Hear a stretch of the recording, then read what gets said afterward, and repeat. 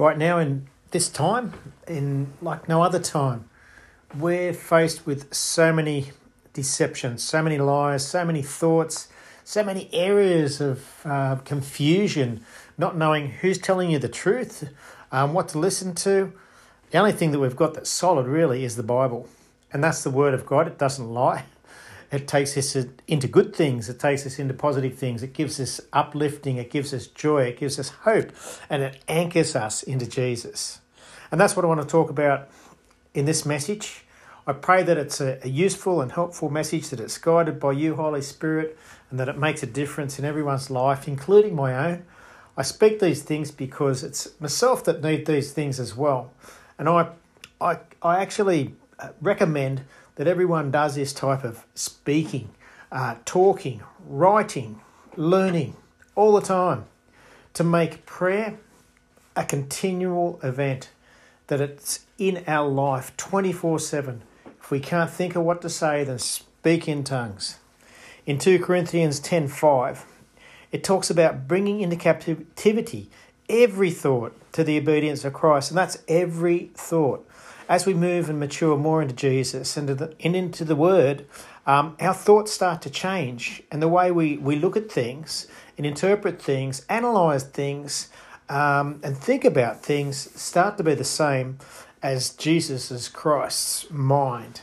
And that's what we want. We want the mind of Christ. We have the mind of Christ. It's no longer us that live. That's the old us. But it's Christ who lives in us.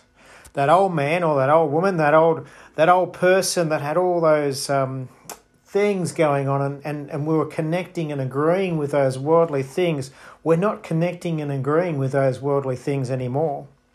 They may come up in the mind because our mind is continually renewing, and that's flowing through our soul. And our spirit, though, our spirit is 100% spirit, 100% pure, perfect love all the way. It has no problems in there at all. It also talks about in Corinthians, 2 Corinthians 10:5, that it also talks about casting down imaginations. So what is imagination?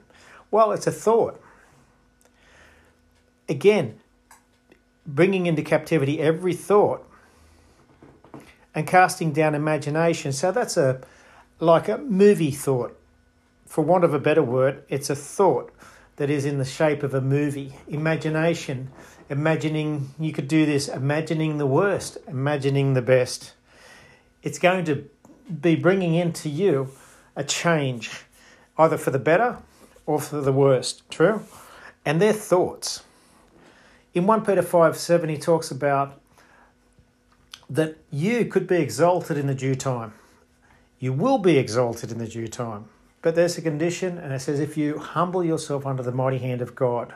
And I spoke about this in the last message because it's so profound, is that these bringing of thoughts and cares and worries and concerns are actually needing to go to God. When they've got an element of fear, that spirit of fear in them, we're not the Spirit. Unless we're in the Spirit, that's where the fight occurs. That's where it's won.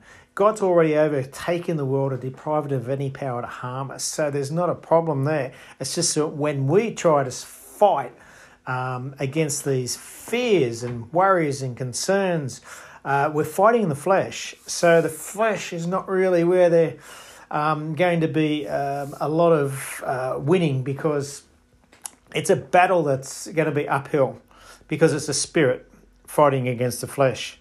The spirit is stronger than the flesh. So what happens when we talk?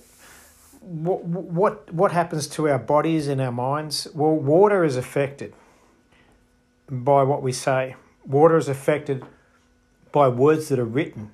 Water is affected by what we think. In fact, every thought produces a corresponding chemical reaction in your mind and your body, and that's a result from the thought. So how important are thoughts? Why does he say to bring into the captivity every thought? It's got to come to the obedience of Christ, because we need to check it against Jesus and the words of the Bible to make sure that it's a good thing for our body, good thing for our mind, good thing for our soul. For example, being silent. we can think ourselves into a good way, or we can think ourselves into a bad way. So what's producing the bad about what happens with the thinking? Well, it's chemicals. Chemicals are shooting around our bodies. In the endocrine system, it's just going boom, boom, boom, like microseconds between different cells and different areas of the body actuating secretions and just changing cortisol and all the other good chemicals in the endorphins, and all sorts of things are going on in the body. Way more than what I know. But I do know that they get actuated. And when we're in a period of stress, it's okay if there's a bull chasing you across the paddock. Let's say you want to be in a bit of a stress, you want to be in a bit of fear, you want to run like lightning across that paddock. But when it's maintained, when that stress is maintained, that fear is maintained for a long period of time, what's it going to do? It's going to drain you. It's going to bring in more and more and more of those unhelpful chemicals, and it can bring you right down. Philippians 4:8 says to think on things that are true, honest, just, lovely, really good reports, things that are pure, of good virtue and praiseworthy.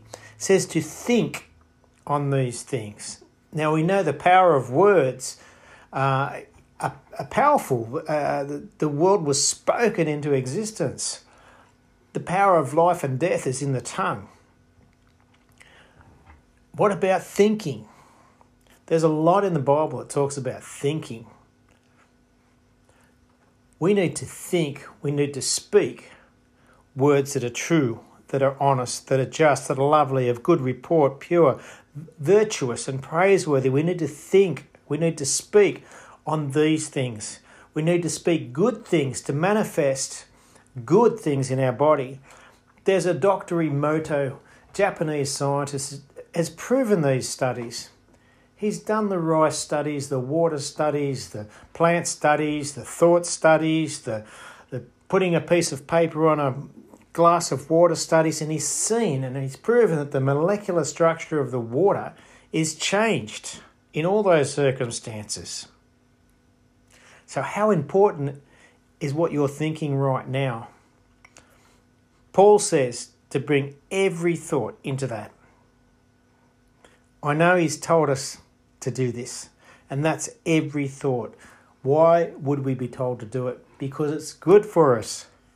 So what's the devil? What's the devil doing? He's a liar. How does he have power? Well, he gets it through lies and deceptions and getting us to agree with it. Where do they come through?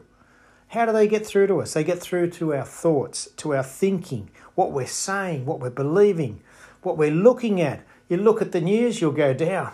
If you're looking at it too much, you'll go down listening to videos that are of bad report. That's the opposite to what God is saying to look here. Should we know about what's going on? Sure, we shouldn't be ignorant of what's going on.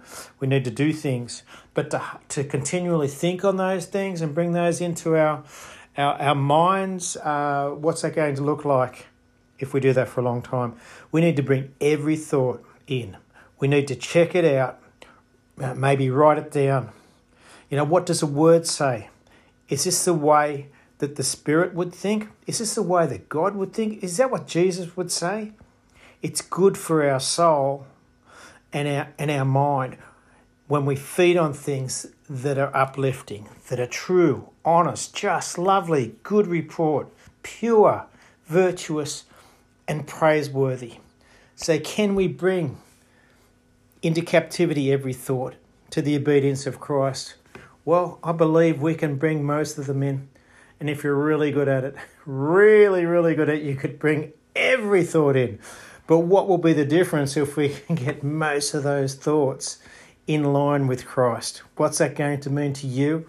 What's that going to mean to your life? What's it going to mean to the people that you're talking to, your family, your friends, your workmates, your colleagues? What's that going to mean if your whole mind, body and soul is in line with Christ? I pray for you and I pray for me and all of us that our minds are actuated, that they're looked at, what we're thinking is brought into the captivity of Christ.